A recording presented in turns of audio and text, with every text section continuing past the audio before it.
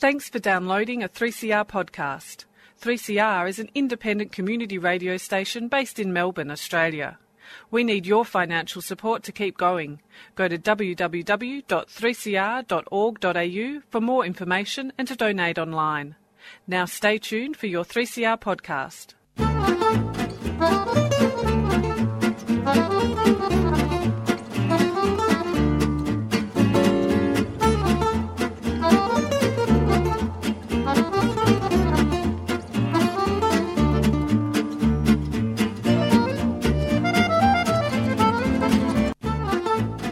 Like some food for thought? Tune in to Radical Philosophy. With discussions on freedom, happiness, knowledge, evil and rational argument.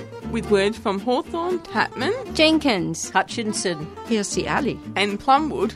Let's get radical about philosophy.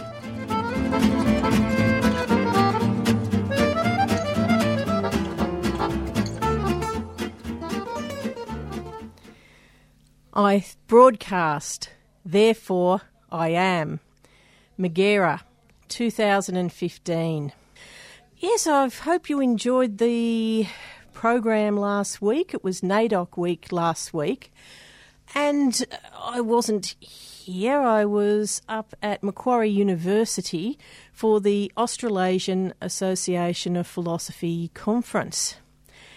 And it was fantastic to actually meet a lot of the women that I've actually interviewed on radical philosophy and to actually meet everybody in person.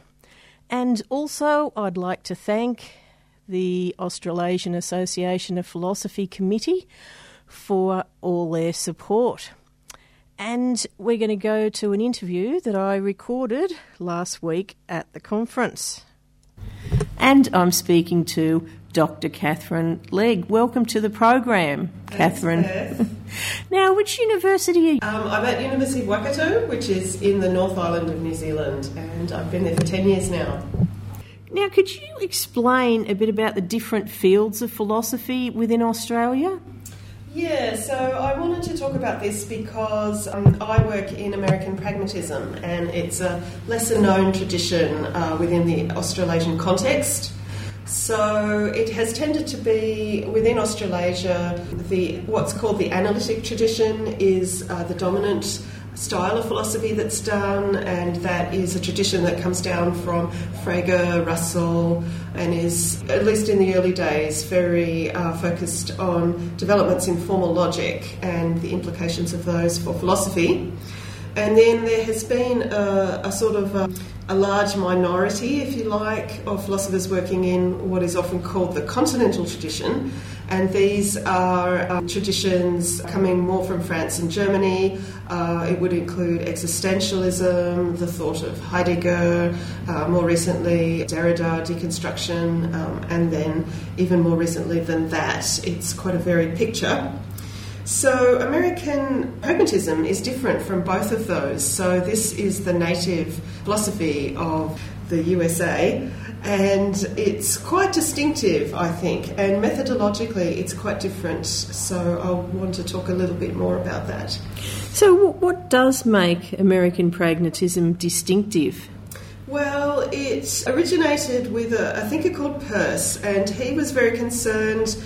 He bridged the natural sciences and philosophy. He was trained up in chemistry and mathematics and physics and logic, and he was concerned that philosophers tended to go around and round in circles and swing back and forth between views and not make the kind of progress that he saw happening in the natural sciences. So he was trying to bring some of the experimental method, the kinds of thinking that natural scientists do to solve problems, into philosophy.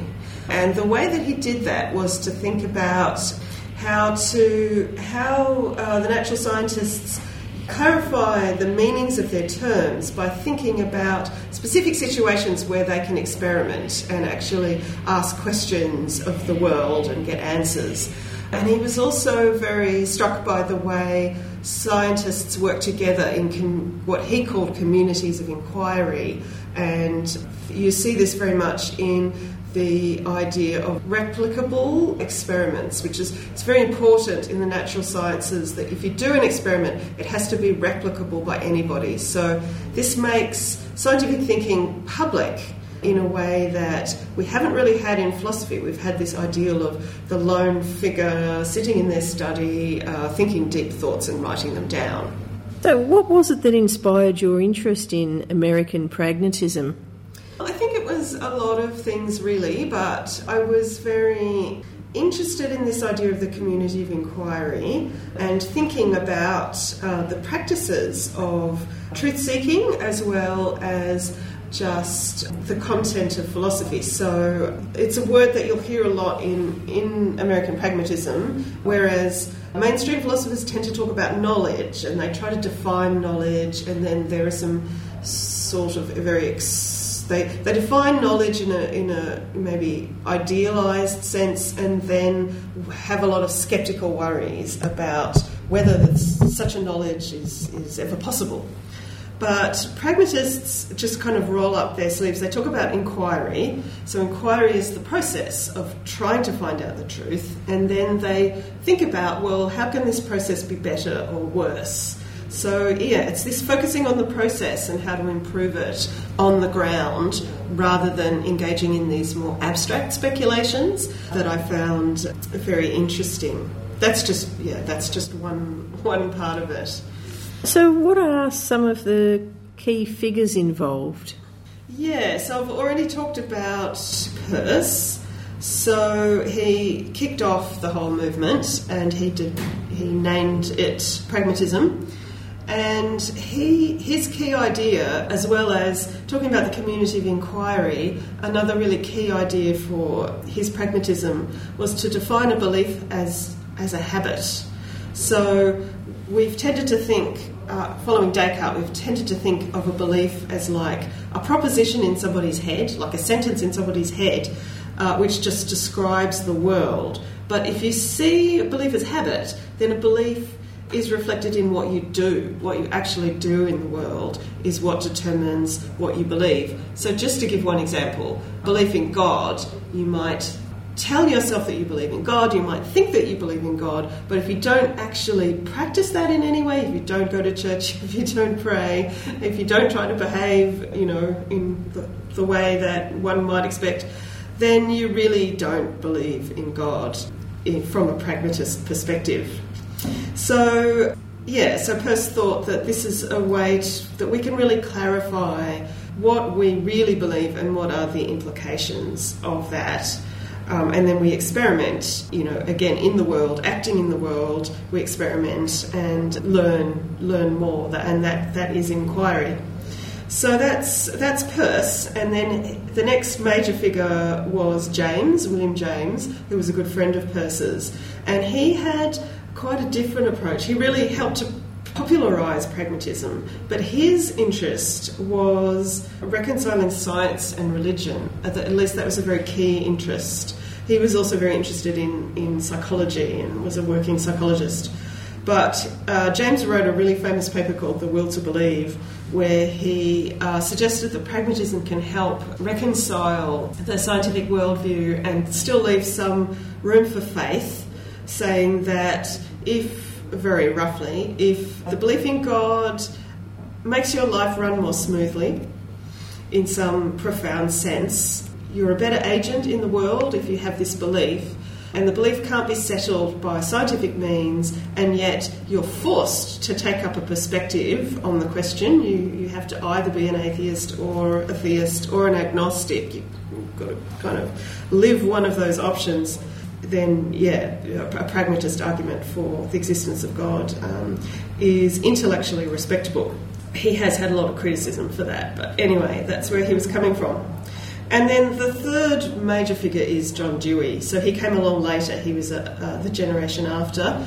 And he was a political philosopher. He was very interested in democracy. And out of that, he was very interested in education. So Dewey picked up this idea of the community of inquiry as And the fact that the Community of Inquiry is a joint project of trying to find out the truth, where any member of the Community of Inquiry at any time can have the idea that pushes forward the inquiry.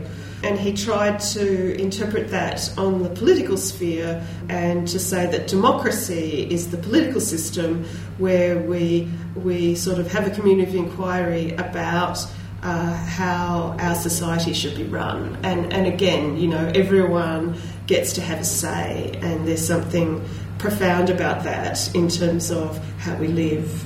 And his ideas were very influential for that generation in the United States, where there was the New Deal and a lot of government support for trying to reduce inequality and put everyone more on the same level during the Depression, so people could participate as citizens and society could move forward.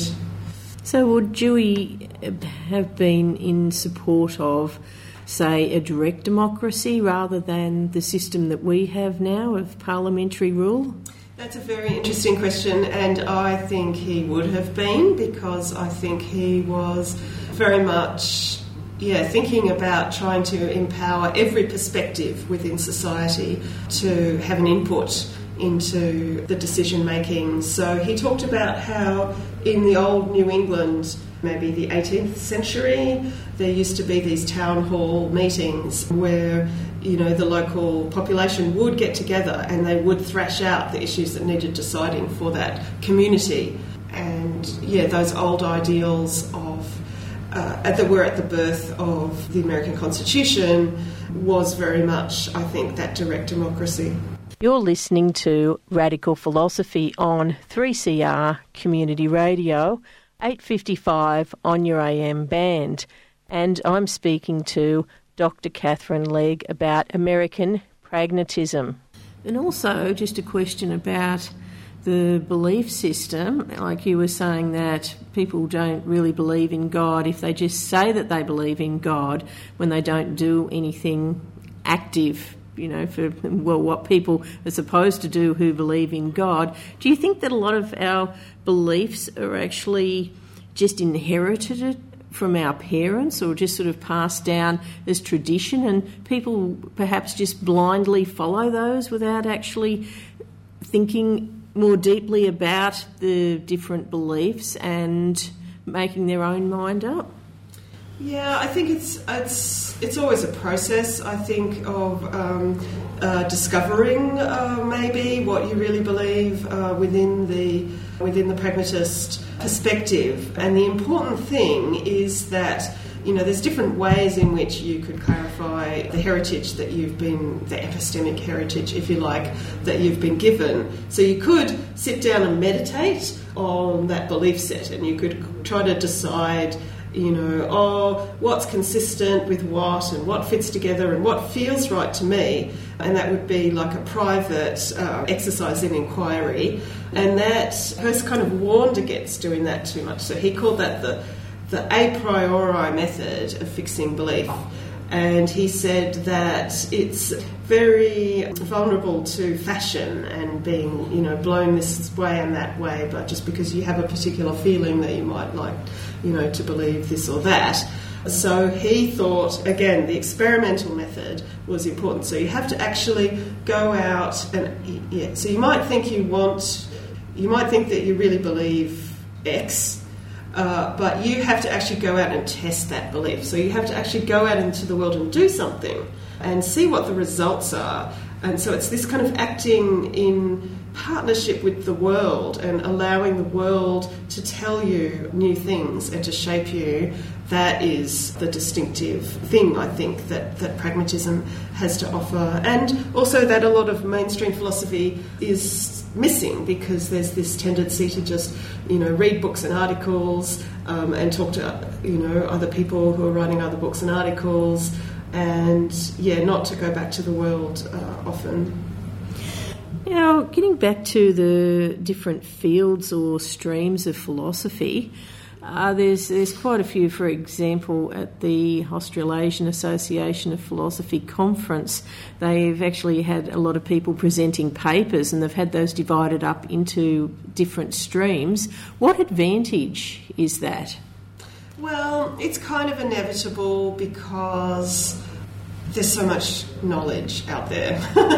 And we do live in an age of specialisation where if you want to do cutting-edge work on a particular philosophical question, then it's important that you do get on top of what other people are saying about that question. But now we have such vast quantities of publication. This is also partly because of certain institutional arrangements and incentives or a particular reward system, which we could have an interesting conversation about whether that's the best way to assess the work of academics. But anyway, that's a conversation for another time. But yeah, we do have to be on top of the major moves in any given debate. So some specialisation is inevitable, and so then there's that problem of you can't do that amount of work for every philosophical problem, or your brain will explode. So but at the same time, philosophy was always the discipline that was meant to get the overview and to look at the big questions and to be able to take ideas from any area of philosophy, aesthetics, ethics, political philosophy, metaphysics, epistemology, and pull it all together. So it's just a bit of a huge tension, an inevitable tension, I think. But I think we could think of ways of trying to halt the spread of specialisation or draw back in some of the debates. I think if we could find ways to do that, that could be really helpful. Find ways of starting conversations across these different streams. It's always illuminating. I know in my case, at this conference, I've taken the opportunity to go to some papers in areas that I know absolutely nothing about, and that's just something I do for my own intellectual development because I find it really, really helpful. But I'm also conscious that I'm working within this system where, I have to also do the work required for keeping up with my specialist questions that I work on as well. Yeah, philosophy is certainly a very vast field, isn't it? And I only read out a quote a couple of weeks ago, and it's one of my favourite quotes, and it says how philosophy brings up more questions than it actually answers. It creates more questions than it answers. So in a way, that's going against what American pragmatism is preaching, isn't it? I don't think so. Why would you say that? Because you're trying to, with American pragmatism, you're trying to actually answer the questions, and I suppose that a lot of fields of philosophy, once you start to explore it, instead of answering the questions that you originally had in your mind, you create more questions. So it's sort of like a tree, and you end up branching out and going off on different tangents. Yes, I think that's true, and I think, answering some questions only opens up further questions. But I think there's an ideal of progress where you find the questions, answering which will bring you to the further fruitful questions, and that might be put up against a situation where people are tending to just go around and around in a circle, and there might be two opposing views, realism and idealism, just to give one example, and a debate where people are just swinging back and forth, realism for one generation and then idealism for the next generation because people don't like the problems with the realism in the previous generation, and then back to realism in the next generation because people don't like the problems with the idealism in the previous generation. That happens a lot in philosophy. So that was what the American pragmatists were trying to put us, move beyond. Yeah, that sounds quite sensible. Now, I wanted to ask you something about women in philosophy. Do you see any implications for American pragmatism for women in philosophy? Yeah, so I do, and it's not necessarily easy to pin down in words, but there's a spirit I see in American pragmatism of, as I said, I suppose, practical problem solving, and honesty to openness to the perspective of anybody in the community of inquiry, which potentially has a transformative effect on some philosophical debates insofar as voices can get heard that haven't been heard before. So it's quite interesting that there were some very key women in the early periods of American pragmatism. And here I'm thinking in particular of a very interesting woman called Jane Addams, who was active in Chicago from around the 1880s, I think, until through to the early decades of the 20th century. And she was a social activist and a very early social worker. I think she helped to define the profession of social work. And she set up this interesting, it was an experiment in social help, if you like. Anyway, it was called Hull House. And it was a household that she set up in the middle of some of the poorest areas of Chicago, the tenement areas where thousands of immigrants were forced to live in very crowded, horrible conditions, and there was a lot of social need. And so she set this up as very consciously as an experiment in not marching in and benevolently helping these people because she was privileged and they were very unprivileged, but in order to try to live alongside these people and to see and to learn from them what she could best do to help them. So, she was a very good friend of John Dewey, who I was telling you about before, and they had long conversations about these ideas of experimental philosophy.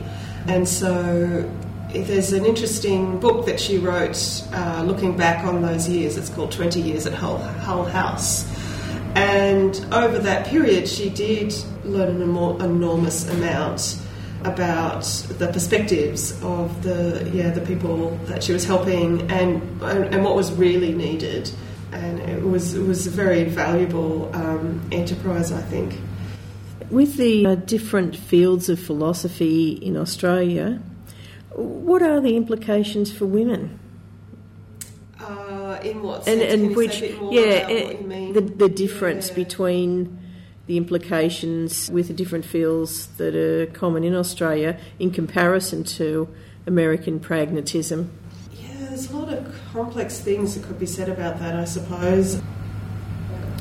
There are, I suppose, issues of status with respect to the different traditions, just in the sense that analytic philosophy is still very much the dominant tradition. But there's a lot of, I couldn't really sum it up in a generalisation, if you see what I mean. There's a lot of conversations going on from different perspectives from within these different traditions. And different traditions at the moment, I think, see the philosophical landscape quite differently.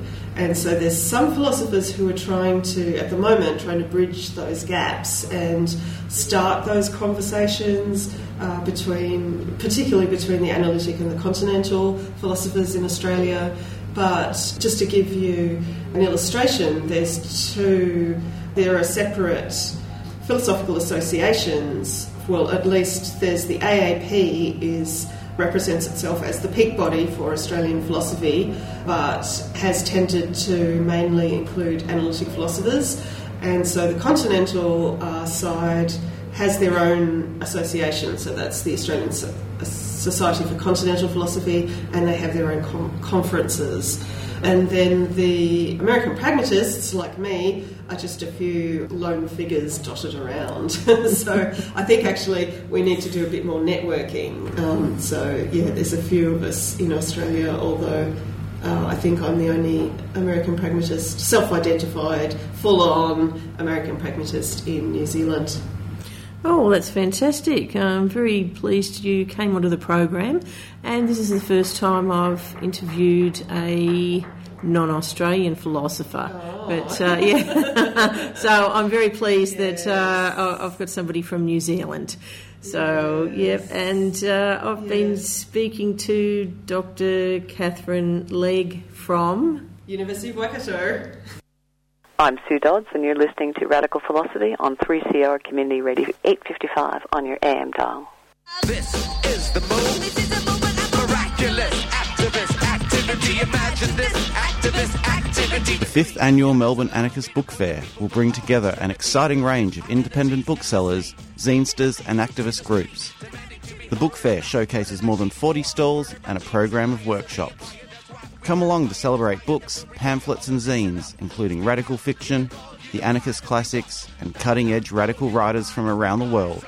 It's a great opportunity to be introduced to new ideas, to challenge your thinking, and to network with like-minded folks. It's free, and we also provide free childcare. It's all happening at the Abbotsford Convent on Saturday, August 8th from 10 a.m. till 6 p.m, and with an after-party in a squatted space late into the night. Find out more at www.amelbournebookfair.org or find us on Facebook. The Melbourne Anarchist Book Fair, because another world is possible. The Anarchist Book Fair is a 3CR supporter.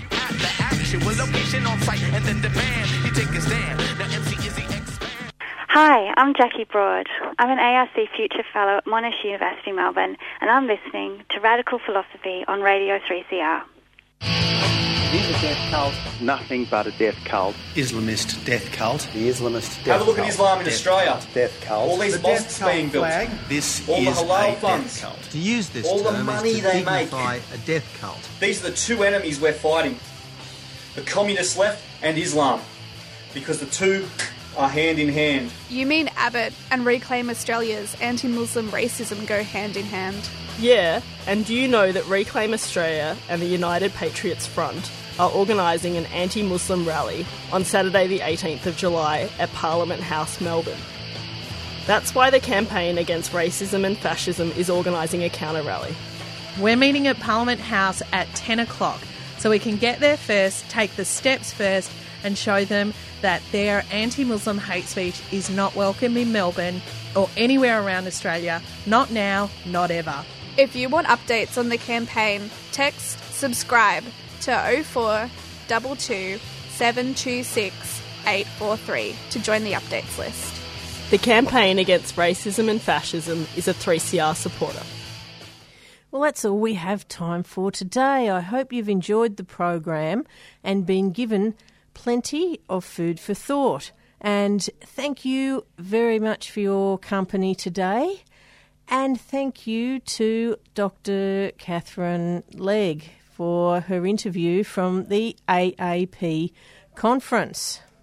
This is Emma Larking. I'm a postdoctoral fellow at the Australian National University, and I love the program Radical Philosophy on 3CR Community Radio, 8:55 on the AM dial.